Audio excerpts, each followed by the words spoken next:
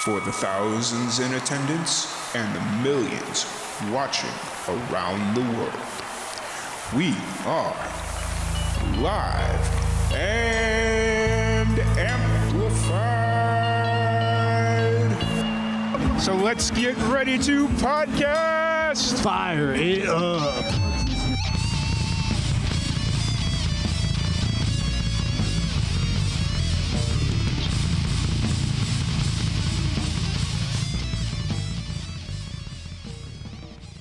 Welcome, everybody, to another live and amplified livecast. I'm your host, Tom Quat, and we are back at it again with another amazing podcast. Today, we have a very special guest. We have Kieran Lancini. How's it going today, Kieran? I'm good. Thanks for having me. Excited. Absolutely. We're really excited to have you here. You know, Rachel said a lot of good things about you. She's the one that originally set this up, so I'm really excited to sit down and get to know you a little bit. So Awesome. you got some new music that dropped yesterday, because I know that was the big thing that you wanted us to push. But before we jump into all that fun stuff, tell everybody that maybe isn't really familiar with you a little bit about yourself. What got you into music? You know, kind of like your origin story, so to speak, if you're into comic books. Okay. I'm originally Australian. I was born in a little cane farming town in North Queensland called Halifax. A very, very small kind of place, and there wasn't much to do there, so I was just kind of enthralled with music and film and TV, and like while all the other kids were out playing, I'd be just listening to my brothers and my mum's records and just addicted to TV. And I've always sort of had a dream of being in a kind of a job in the entertainment industry when I was growing up. But I mean, it was such a small town where I grew up. There was only 4 of us in my class and 28 kids in my whole school, so it was quite an unbelievable kind of upbringing, and you know, looking back at it now, it's so amazing.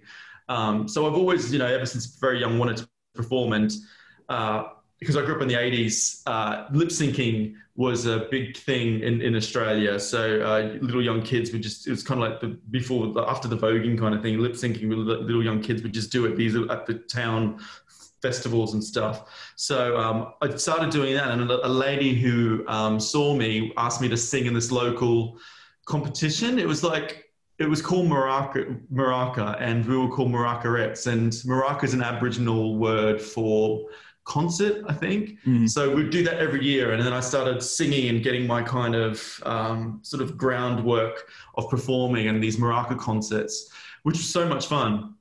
And then, it just sort of developed into going to a Stedfords when I was a kid, and then discovered country music. And when I was 16, because there was a lot of country music festivals going on in Australia, one every couple of months or one every month, actually, all around the country. And my folks, bless them, would drive me around, and you know, we'd go to these amazing sort of little communities that are hosting these festivals and perform. And it was, a great kind of stomping ground, a great learning ground for me again to, you know, learning to play with a band and learning to perform. And that's how it all got started. And then, you know, I wanted to have a career in country music, and I wanted to really push it. And, you know, I think I finished school, and I was like, I'm going to move to Sydney, you know, to pursue the career. And mum's like, you're not going unless you get a university degree.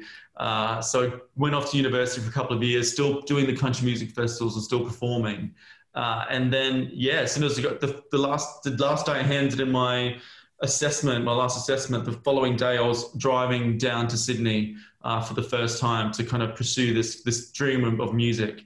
And then if you're a dedicated and you want a career in country music in Australia, Star Maker is the competition that you need to enter. It's a kind of a yearly competition. It's still running. It's been running for now 42 years, I think. And it's kind of like winners of Star Maker. It kind of thrusts you into the national spotlight, and you kind of, you know, in the front of the industry for industry people to know you. So it's an amazing launch pad. So I applied for it, not thinking anything of it, and I got through the first rounds. And then it was one of the most incredible experiences. And I remember I was like 21, I think, and ended up winning it. And previous winners included like Keith Urban, Lee Kernaghan, Gina Jeffries, and a few of these other kind of amazing Australian country artists that are doing really well now. So Yeah, that was like 18 years ago, though. Yeah. And part of that, you win a record deal, you win a tour, you win a car. Yeah. You kind of, travel around and meet these amazing people. And it was such an amazing experience. Yeah. Well, so since you kind of went through that, because we've had a few different people that have like competed on like The Voice, American Idol, like all those different types of shows, but never really made it that far. Since you actually won, and it's been a while, so I'm sure you're a little bit more free to talk about certain things. What was some of the, I don't want to say misconceptions, or what were some of the realities about going on Star Maker as far as like obligations? Like, you mentioned that you won like a record deal, and So it was I mean, looking back at it, I mean, this was before social media. This was 2002. I mean, we had the internet, but it was that modem dial-up kind of thing.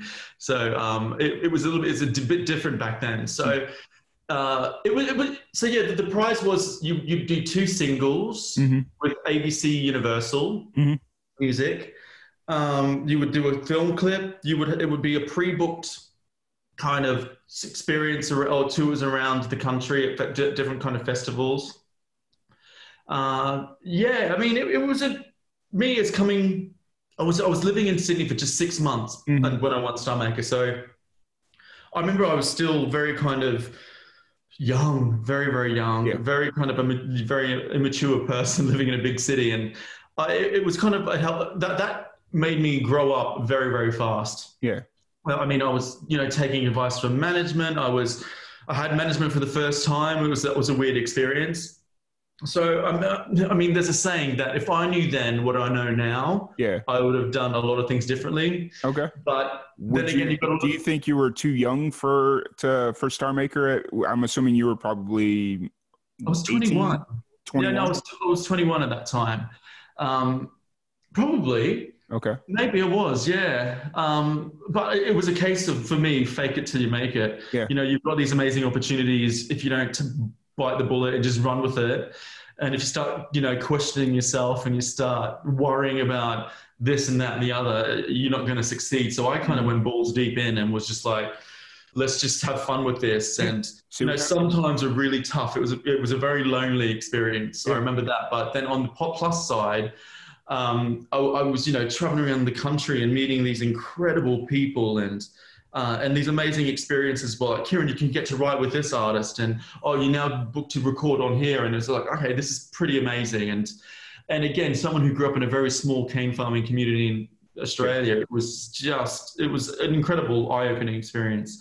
I think I look back at it as one of the most fondest times of my life. It was incredible. Yeah. Well, and I mean, it's just one of those things where it's like, maybe you were too young, maybe you weren't quite ready for everything that was about to get thrown at you, but had you waited another year or two, you may not have won. Exactly. Totally. It's one of those things where it was right time, right moment. Maybe you weren't 100% mentally prepared with everything that was about to happen. Do you think it ultimately led to why you left music for so long, or was that a completely different reason? I mean, I put my heart and soul into that. There was like 4 years after Star Maker where I was like, writing, recording, and it was about 3 years. And we were in development with the potential record deal, and the singles did well. I went to number 4 in Australia at my first one, and number 7. So I had number 4 and number 7. And then it was just, that was that time I got dropped from the label, and I was like, okay, I'm still going to pursue this as an independent artist then. And then I had this inkling to always travel. So I was 26, and I was like, if I don't go to Europe now and do the backpacker experience kind of thing, I won't, because I know I'll just, keep pushing. And so I needed to take some time out after, investing my heart and soul into music for so many years. And so I kind of left, and I was just going to go for a 6-month holiday to recharge the batteries and head back with a fresh new perspective, fresh new stories to write, all that kind of, development and growth for myself. Yeah. So I landed in England, and I never left. So I've been here 14 years. Oh. Much to my parents' disgust and dismay. Yeah. So life just got in the way, I suppose. I think that, and then I had a whole different career over here in terms of the corporate life, and I kind of thought music was behind me, kind of thing. So it wasn't until Star Maker tracked me down, and they're like, "Kieran, we want to get you back for the 40th anniversary show," Mm-hmm. because they wanted to invite all the winners back. And I was like, oh God, I hadn't sung like, I used to sing over here, but when I had a few bottles of wine in me and I did karaoke, Yeah. pretended to be Bon Jovi kind of thing. But going back and doing something like that after so long away, I was terrified, nervous. I was like, I may as well. I hadn't been home to see my folks for a couple of years, so I could kill two birds with one stone. Go back and see them, and then go to Sydney and do the show, and then come back to London. And I remember that so vividly, just waiting to go on stage. My mouth was dry, I was trembling. I'm like, Kieran, what the hell are you doing? Like, literally, what are you doing? But then everyone, after the performance, everyone had these amazing comments and amazing support. And that kind of, lit the fire in me to dip my little toes back in and try my hand. And I think then I kind of planned last year about what I was going to do. And then COVID happened. I'm like, well, there's no better time now than to do it. So it's kind of been a blessing in disguise kind of thing. Yeah, absolutely. Absolutely. And so, well, you've already kind of hinted at this one. You just released a new single yesterday. Yeah. I Need You, which that's a Leanne Rimes cover, correct? No, I love that Leanne Rimes song though. That's a great one. No, this one I wrote myself. I've been quite fortunate to write all the songs I've released so far, which is I've always wanted to do. I never saw myself as a songwriter, but yet every kind of song I've released is kind of one that I've written with either co-writes. This one has actually got a funny story. Okay. When I won Star Maker, my manager at the time, who was also Keith Urban's manager, set me up with this guy called Phil Barton. He was living in Sydney, kind of guy around my age. So we used to meet each other like every couple of days and write songs, and that became like we meet each other 4 days a week and we just write a couple of songs a day. And I Need You was one of them. And it wasn't until and now Phil lives in Nashville and he's written #1 hits for like Lee Brice, and he's written for Sarah Evans and Dustin Lynch. He's killing it over there. And then when I was home for the 40th anniversary show, Mum's like, Kieran, can you go into your old room and just throw all those crap boxes full of all that I had old cassettes and all that kind of stuff. Just get rid of everything. So I found this box of CDs of all the songs that Phil and I wrote. And at that point, I hadn't released anything. I hadn't even thought about, going back into music. So I was like, if I ever release anything, there's a crackers on here. There's some good songs on here. Yeah. And I Need You was one of them. So this song that was released yesterday was written 14 years ago, okay. Over 15 years ago.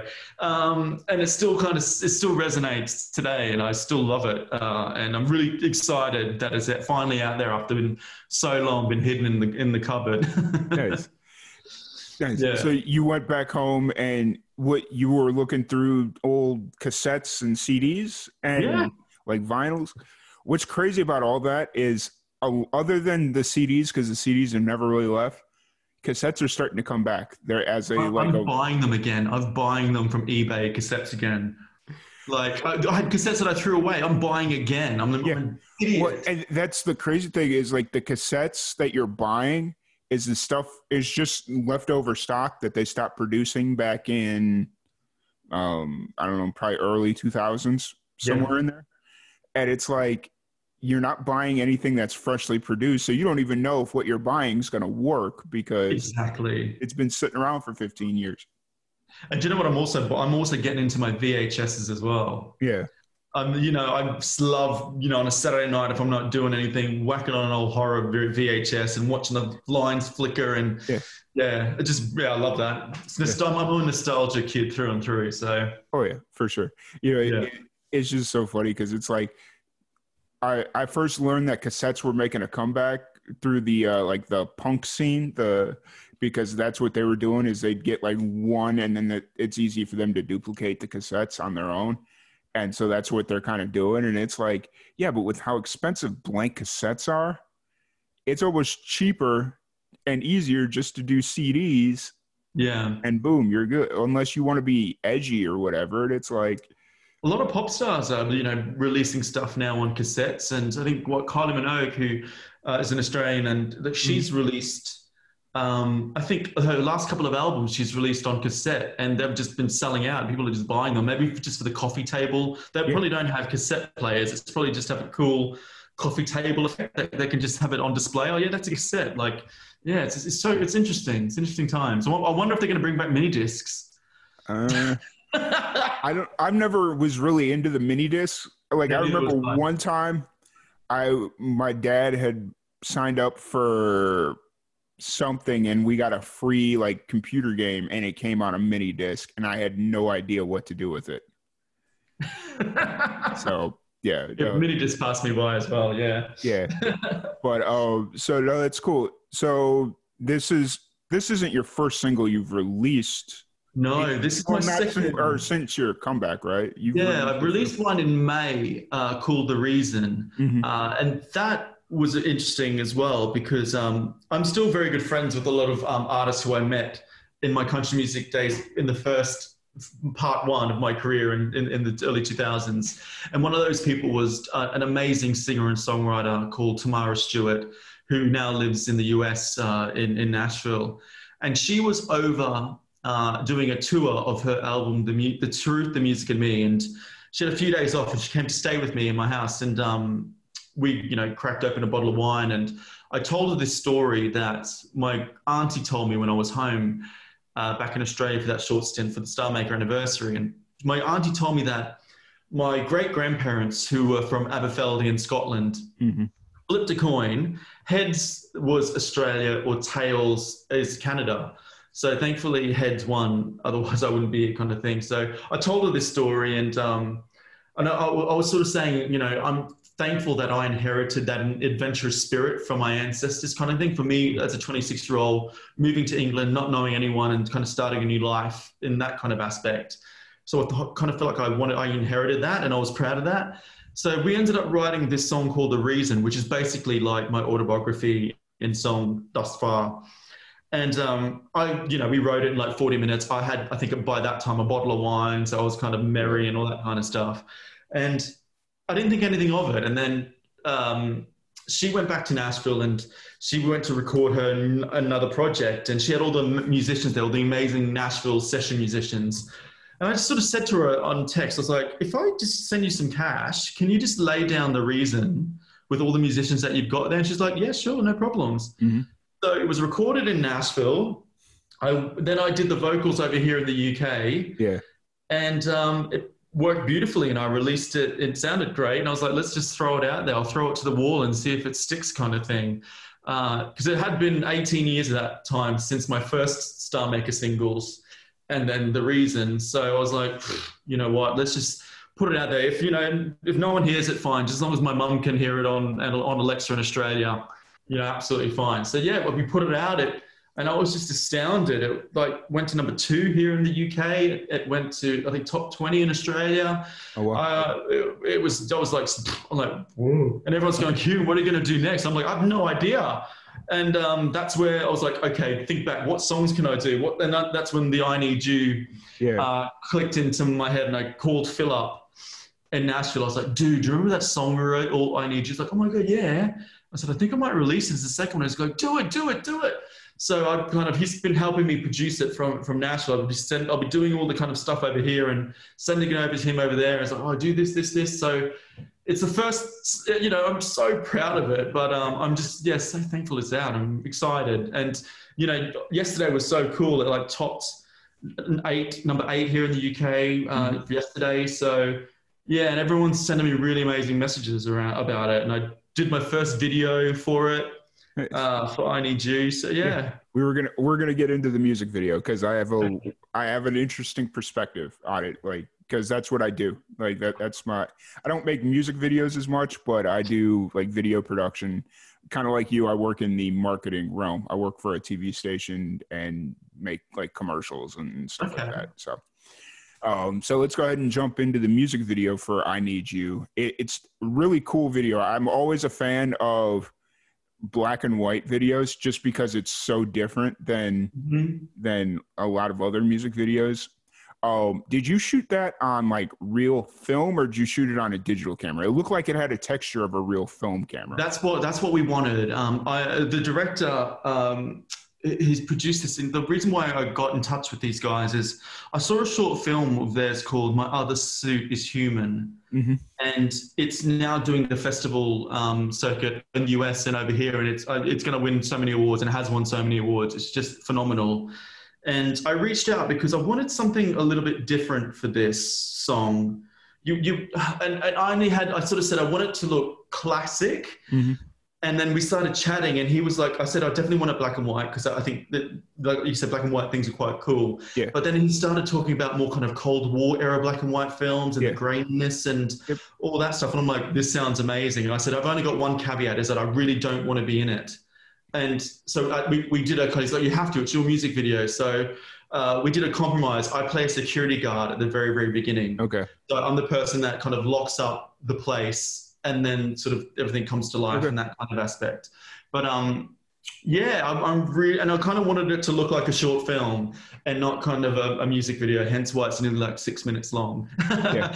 But yeah, and it's been, every time I see it, I'm just so proud of it. And the team did an amazing job. And it was a big crew. We shot it on a very cold and wet day. How long ago did you shoot it? That was probably about a month ago. Okay. Yeah, we did it a month ago, and that took a couple of weeks to get, edited, and the grading was a very important part of the process. So that took nearly a week to do, to get that kind of look in it. And the dancers were incredible. The guy in it is my PT teacher. It's my personal trainer. I was like, dude, just come and be in my video. I'm like, the makeup artist is a mate of mine, like, come on, I'm just like, let's do some favors here. Come on. Yeah. And it's pretty amazing. On the independent scene, that's kind of what it is like, you've got to make sure you have a bunch of favors in your pocket so that when you cash them in, it's like, okay, cool.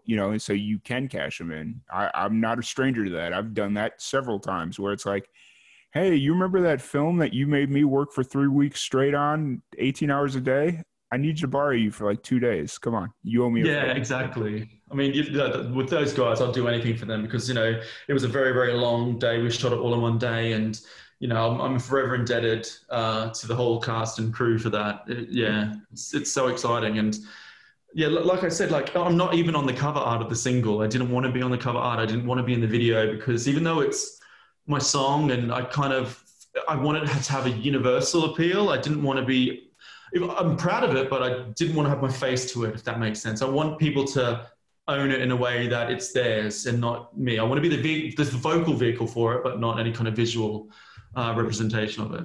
Yeah, absolutely. And, just kind of watching through it, it was really interesting. Like, I think I kind of missed the reveal, not to give away the entire video for people that haven't seen it yet, but that kind of reveal where you see what's actually going on between the two characters, I kind of missed it originally. And then I saw like the towards the end, or not towards the end, but I don't want to give the video away, but like I missed the reveal. And then I see the two of them and I'm like, wait, what just happened? What did I miss? And I went back and kind of tried to scrub through and I was like, oh, wait, you've been telling me through the entire video what's going on. And I just happened to miss that one little quick transition.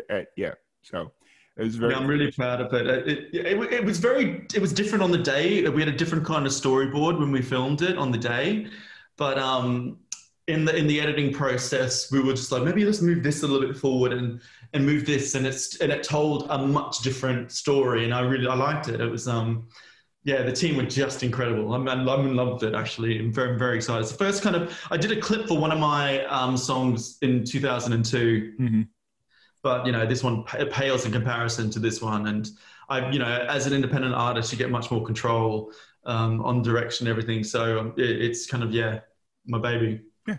And then you also did like a lyric video or something for The Reason, right? So yes. Yeah. What was that? Obviously it was a lyric video, so it wasn't as like production heavy, but was that something that you wanted, or were thinking about originally for I Need You, or did you know right off the bat that this one you wanted to do like a proper music video for? I knew right off the bat that this is going to be a little bit different for the reason being my first kind of outing from so long, I still wanted a visual representation of the song, and I contacted a mate of mine again, and I was like, "Can you crack this video out for me?" And she's an incredibly talented video. She does lots of corporate videos for companies, and she's an incredible visual kind of artist as well in her own right. So I contacted her, and I just sent her loads of photos of me videos of me performing me as a kid. Because as I said, the reason was more of an autobiographical song. So having my kind of life on that video in amongst the lyrics really worked, and I was very happy with it. But yeah, for I Need You, it needed a more kind of cinematic retelling of the song. Gotcha. And so the idea for the video, is that 100% your idea, or did you kind of turn to some of your friends and say, or like how much input and how much creative impact did you have on the video? I've always been a huge, one of my favorite films of all time is Mannequin from the 80s. Yeah. And I kind of wanted that vibe on it. And I kind of wanted I wanted the coming to life element of it. And originally, a mate of mine and I were talking about maybe statues sort of coming to life and sort of in a way, but we ended up with the department store or clothing store element of it. But that was with conversation with the director. So it was basically the director and producer that were pretty much, this came up with this initial kind of seed of a concept, and they grew it into what it was what you guys see on screen. And they're the kind of true geniuses behind the video. Gotcha. And then, so I Need You is out. It's doing really well. What's kind of the plan moving forward? Are you looking at doing like an EP, an LP, or are you kind of like just doing singles? Like what's kind of the plan moving forward? Next, in another 3 weeks, I've got dance remixes of I Need You that is going to drop. Okay. A DJ called Argonaut, who does an amazing kind of dance floor bangers, has somehow, through his genius, created these absolutely amazing remixes for I Need You. Because it's a love song, it's a slow song, it's a song about yearning and missing someone and needing them. He's just, I don't know what he's done. He's just a magician. He's just transformed this ballad into like hardcore handbag energy kind of thing. It's incredible. Yeah. So I think I'll release those in 3 weeks, along with the radio edit of I Need You, because as I Need You is nearly a 5-minute song as it stands. Yeah. So for radio, we cut out 1.5 minutes of it in order for radio stations to play it. Yeah. So I'll release that version on streaming along with the 2 kind of dance remixes in the next couple of weeks. And I would love to do an EP. I would so love to do an EP. I would love to head back to Nashville, work with some cool writers out there, obviously work with Phil again. And we've got some really cool songs in that little box of treasures that I found on my cupboard. There's some kick-ass songs there that, I know are just screaming to see the light of day. So who knows? I mean, kind of need to win the lottery though, don't I? Well, and right now with everything kind of going on, you're not really going anywhere outside of the UK, really. Like, I mean, I don't know what it's like traveling from like England to like Scotland or like within, but it's a bit, we're at the moment they've just introduced this whole new tier system. So we're currently in tier 2, which means that we can't mix indoors with households. We can go outside and mix, but there's still a rule of 6. So you're only allowed outdoors with 6 people in bubbles kind of thing. Yeah. But I think, I know Wales are looking at closing the borders. It's just such a strange time. So I probably won't be traveling much. I'm thankful I work from home. Yeah. So all our offices and all that kind of stuff are closed. So it's just, very odd. Very, very odd. And what's even weirder is that it's been, I don't know about for you on your end, but on my end, I've been working from home for 7 months. Like, we just hit our 7-month mark.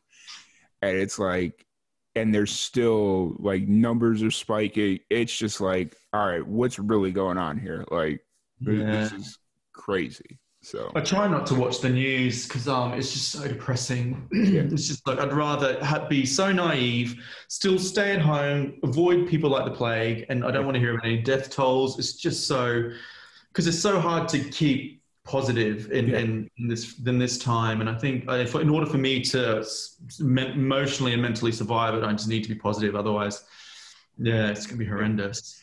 What's been kind of, well, I mean, obviously this is kind of an obvious answer, but I'm going to ask it anyways. What's been keeping you motivated throughout the pandemic?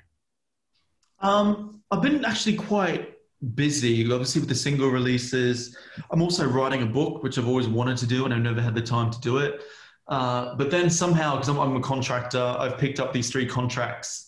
So I've kind of got three jobs doing, and then on top of releasing a single and also writing. Yeah, So it's kind of been quite busy, and that's kind of kept me motivated. yeah, Um, yeah, so I would love, hopefully next year I want to travel again. I need to go back home because the folks are getting old and yeah, I want to, I'm kind of missing, I was supposed to come to England this year, but that didn't happen. And I wanted to go home for Christmas, obviously this year as well. That's definitely not going to yeah, happen. But yeah, it's basically just keeping my mind busy yeah, and, having those goals. It's was my 40th this year, and I wanted to release the singles by the time I was 40. I wanted to have the book written by the time I was 40, or in my 40th year. So I'm setting myself these kind of tangible hmm, targets now to do, which I think just keeps me motivated and keeps me going. yeah, absolutely, absolutely. It's always really what's really interesting right now is that you kind of relaunched your music career during a time that you can't do live shows. And Yeah. so, it is on that manner. Have you been doing like the virtual shows or been doing like live streams and stuff like that? Or you've just been, Yeah, I have been doing a few, but I'm not the greatest player. I play guitar. I played, C, G, D, and E, the country chords and stuff like that. yeah, But when I do a live, I've done about 6 or 7 sort of Facebook lives for various songwriter sessions and all that kind of stuff. I just feel more comfortable having someone accompany me with it. Like, hmm, so I've got this amazing mate of mine who's a pianist. He pops in every now and then and plays for my stuff. And yeah, but I haven't been doing that much. So when we are allowed to go out and when live music is allowed to happen here in the UK and when things slowly start getting back to normal, I kind of do want to get out there and create more kind of live shows for myself out there. So it's something that I want to do maybe for next year. It's going to be a little bucket list thing. I was going to do a couple of live shows, need those goals. yeah, and try and set up some sort of a tour or figure out what a tour would look like under a Yeah. full-time working schedule. Yeah, exactly. I mean, when I got back after Australia and doing the Star Maker show, I made a mind as like, why don't you just do one show, a one night thing in London? I was like, okay, fine. So we booked out the Phoenix Theatre, which is in the West End, Hmm, and it ended up selling out. I was like, okay, then that was like cool. So I might want to do something like that again, and do something a little bit, do kind of like like you said, a little bit of a tour, but it kind of feels like it's so far away at the moment. But then again, I've got loads of time to plan for it, yeah, right? absolutely, especially right now. Yeah.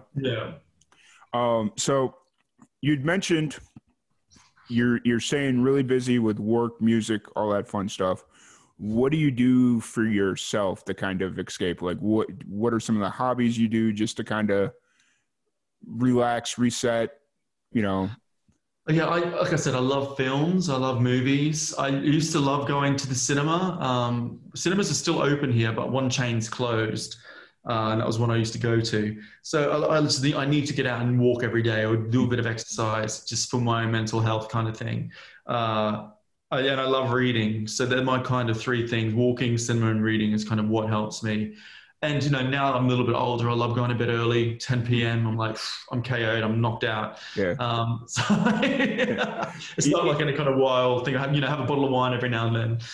It's But yeah, it's so funny you say that because last night I've had like the craziest week of up till 2 a.m. and then have to be up at 8. So like minimal sleep. And then last night I'm like, all right, I'm done with work at a reasonable hour. I'm going to go to bed. And so it's like 7 p.m. or whatever. And I was like, oh, wait, I want to watch this show really quick that I missed. And then before I know it, it's 11:30 at night. And I'm like, dang it.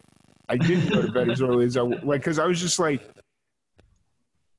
I, I just wanted to like sleep and not have to work. Because usually when I do these earlier podcasts for me, it's, oh crap, it's 8:15. I need to get up. I have a podcast in 15 minutes.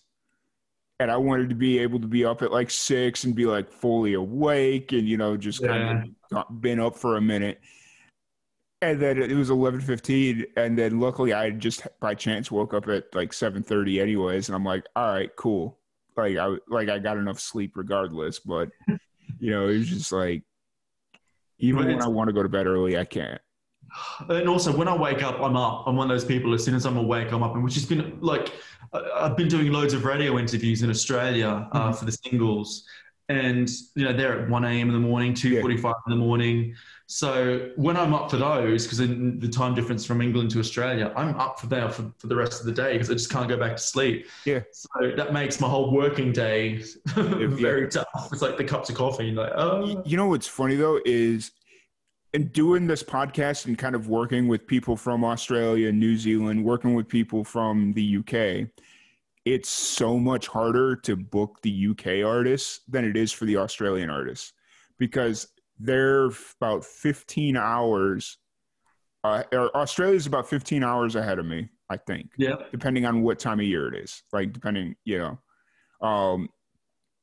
And so that's fine because, okay, let's set it up for the day before on my end if you want to like do something on the day your album releases or whatever, and then it'll be later for me, so it'll be 10-11 o'clock, but it'll be early afternoon for them, and so it's really not that hard. Like the time difference just kind of lines up.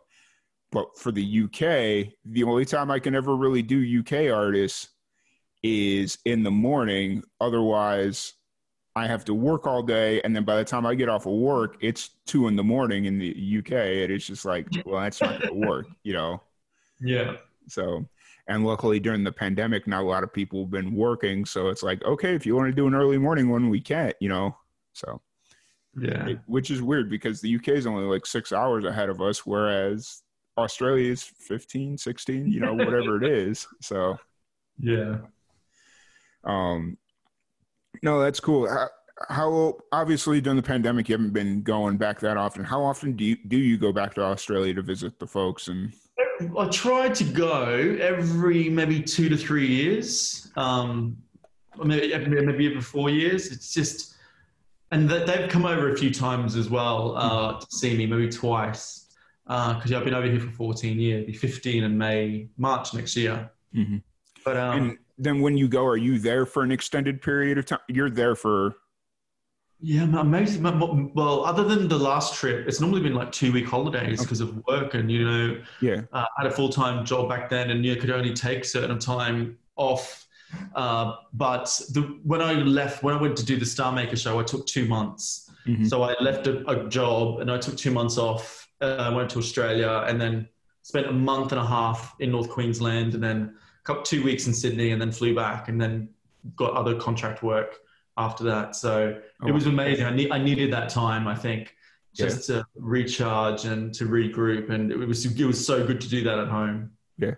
I think I'm going to try and do something like that over the Christmas holiday because like you, I'm working from home and my parents are going to be down in South Florida for like 6 months. And I'm kind of like, well, I kind of want to come down. And so I'm going to just kind of like bring all my work stuff and just kind of set up station and just hang out for a few weeks. And I'm just trying to figure out the logistics. Cause right now I do more computer work. Like it's all editing and stuff like that.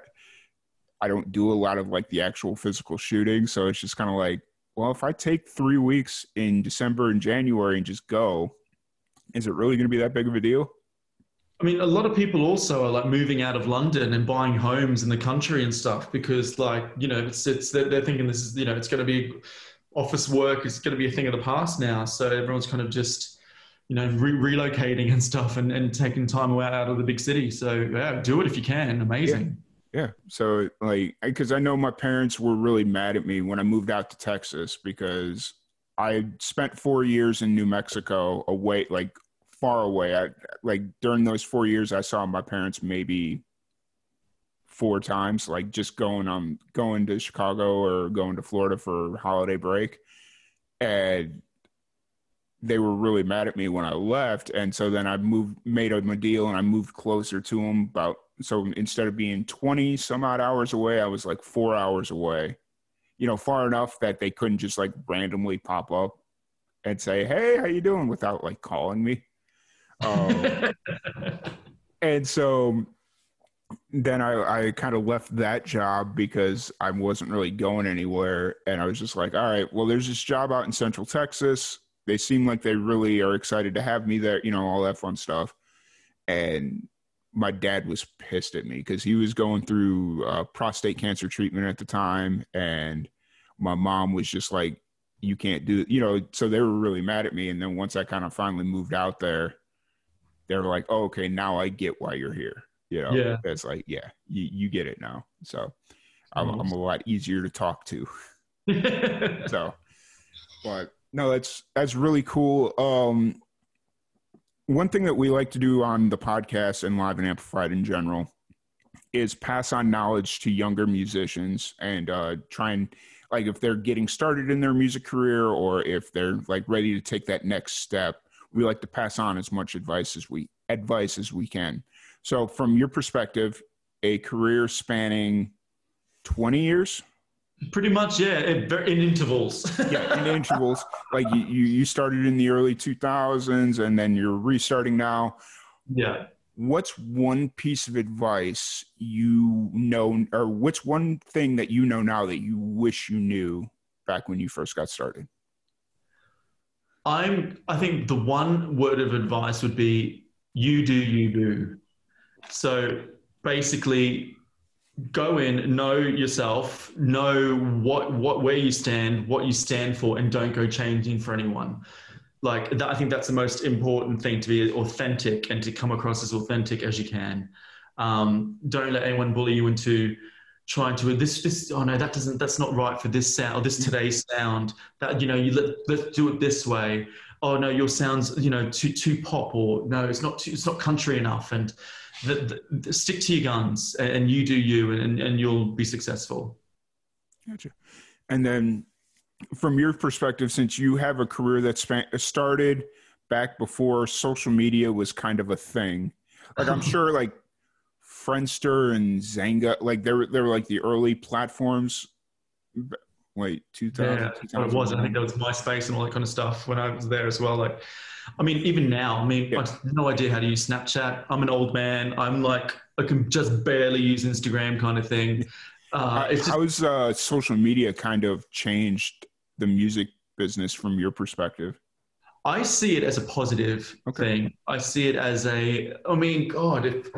if social media was around when I'd StarMake, it would have been amazing because, I would have been able to reach out and it allows you to have access to a wider audience if you do it right. Mm-hmm. You've got the world at your fingertips if you just need to access some of them, have the great, amazing content. And, it's a very exciting time. And I think, keeping up with these new trends and everything is vital for any kind of musician. And you basically need to be very skilled. You need to be digitally savvy, mm-hmm. As well as being a musician as well these days. Yeah, absolutely. It's one of those things where and I mean, to kind of push back at that, it's one of those things where I think as long as your message is authentic, they'll forgive a lot of like the technical shortcomings or the, like, oh, that photo isn't like 100% crisp that you just posted on, whatever the thing is, they'll forgive it if you're being 100% authentic and not trying to be something that you're not. Exactly. Yeah. Yes. And I think that's ultimately what fans and musicians connect over is that authenticity. So, yeah, I totally agree. But I don't want to keep you too much longer because it is Saturday afternoon. Right? It's 4:00. But Nearly, it's going to be coming up to 4 o'clock. Yeah, going to the movie tonight. So yeah, right, what are you going to see? Saint Maud is the horror film. I've never heard of it. Oh, yeah, it's like a psychological horror. It's going to be right up my street anyway. I can't wait. Nice. Well, what's your since we're kind of in the season, what's your favorite horror film? Ooh, okay. Nightmare on Elm Street Part 3, The Okay. Dream Warriors. Yeah, that's probably one of my favorite ones. Okay. And then I love, Halloween. I love the new Halloween as well, but the old classic Halloweens. And I also like the kind of the fun Child's Play Yeah. as well. Um, I've been on a Children of the Corn kick. Question my judgment, not Malachi. I watched Yeah. that recently. He walks behind the row. I have it right here. It's like I have a stack of every Halloween I pull every horror film that I have, and so like throughout the entire month of October, it's just whenever I have a minute, I throw one of them in, and Children of the Corn is the next movie up on that stack. Incredible. Do you guys watch Hocus Pocus as well? Because that's Yes. kind of I'm going to watch that this year as well on VHS. I have it somewhere. I just don't know where it is. Like it's got lost in transition when I was moving from Tallahassee to Texas, and I remember packing it and I remember putting it away somewhere, but I don't know where it is. So I have all these plastic Rubbermaid bins that like just instead of getting moving boxes, I like using the Rubbermaid bins, and it's in one of these empty Rubbermaid bins, and I just got to find the movie. So, but well, you got a week. You got a week to do it, right? Because when I was hoping that I could find it on because I don't have cable. My dad and I split. It's not YouTube TV, but it's something like YouTube TV.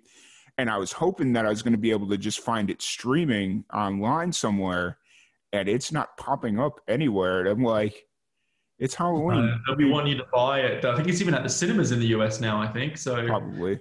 yeah. And that they need you to buy it. Yeah. It's just one of those things where it's like the movie's been out so long that I've seen it so many times, but it's just like it doesn't feel like Halloween unless I watch it. Exactly, totally. And yeah, even like when we don't really do Halloween over here, but I still watch it. Yeah.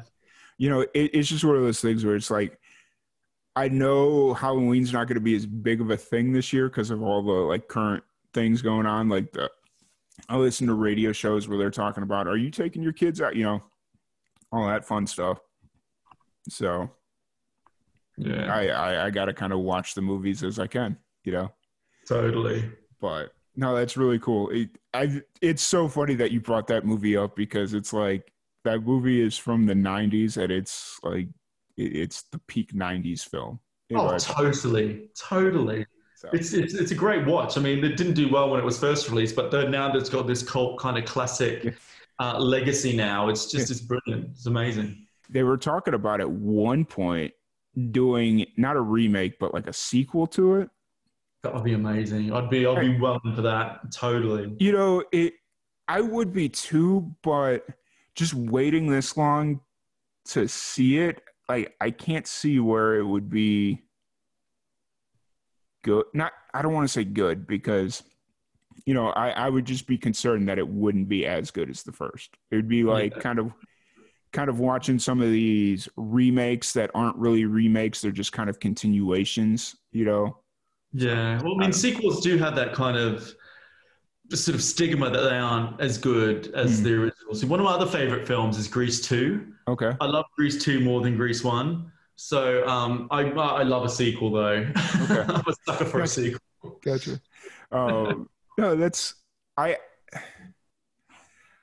can't say whether I like or hate Grease 2 because it's been a long time since I've watched it. It wasn't the original Grease, so I watched it once.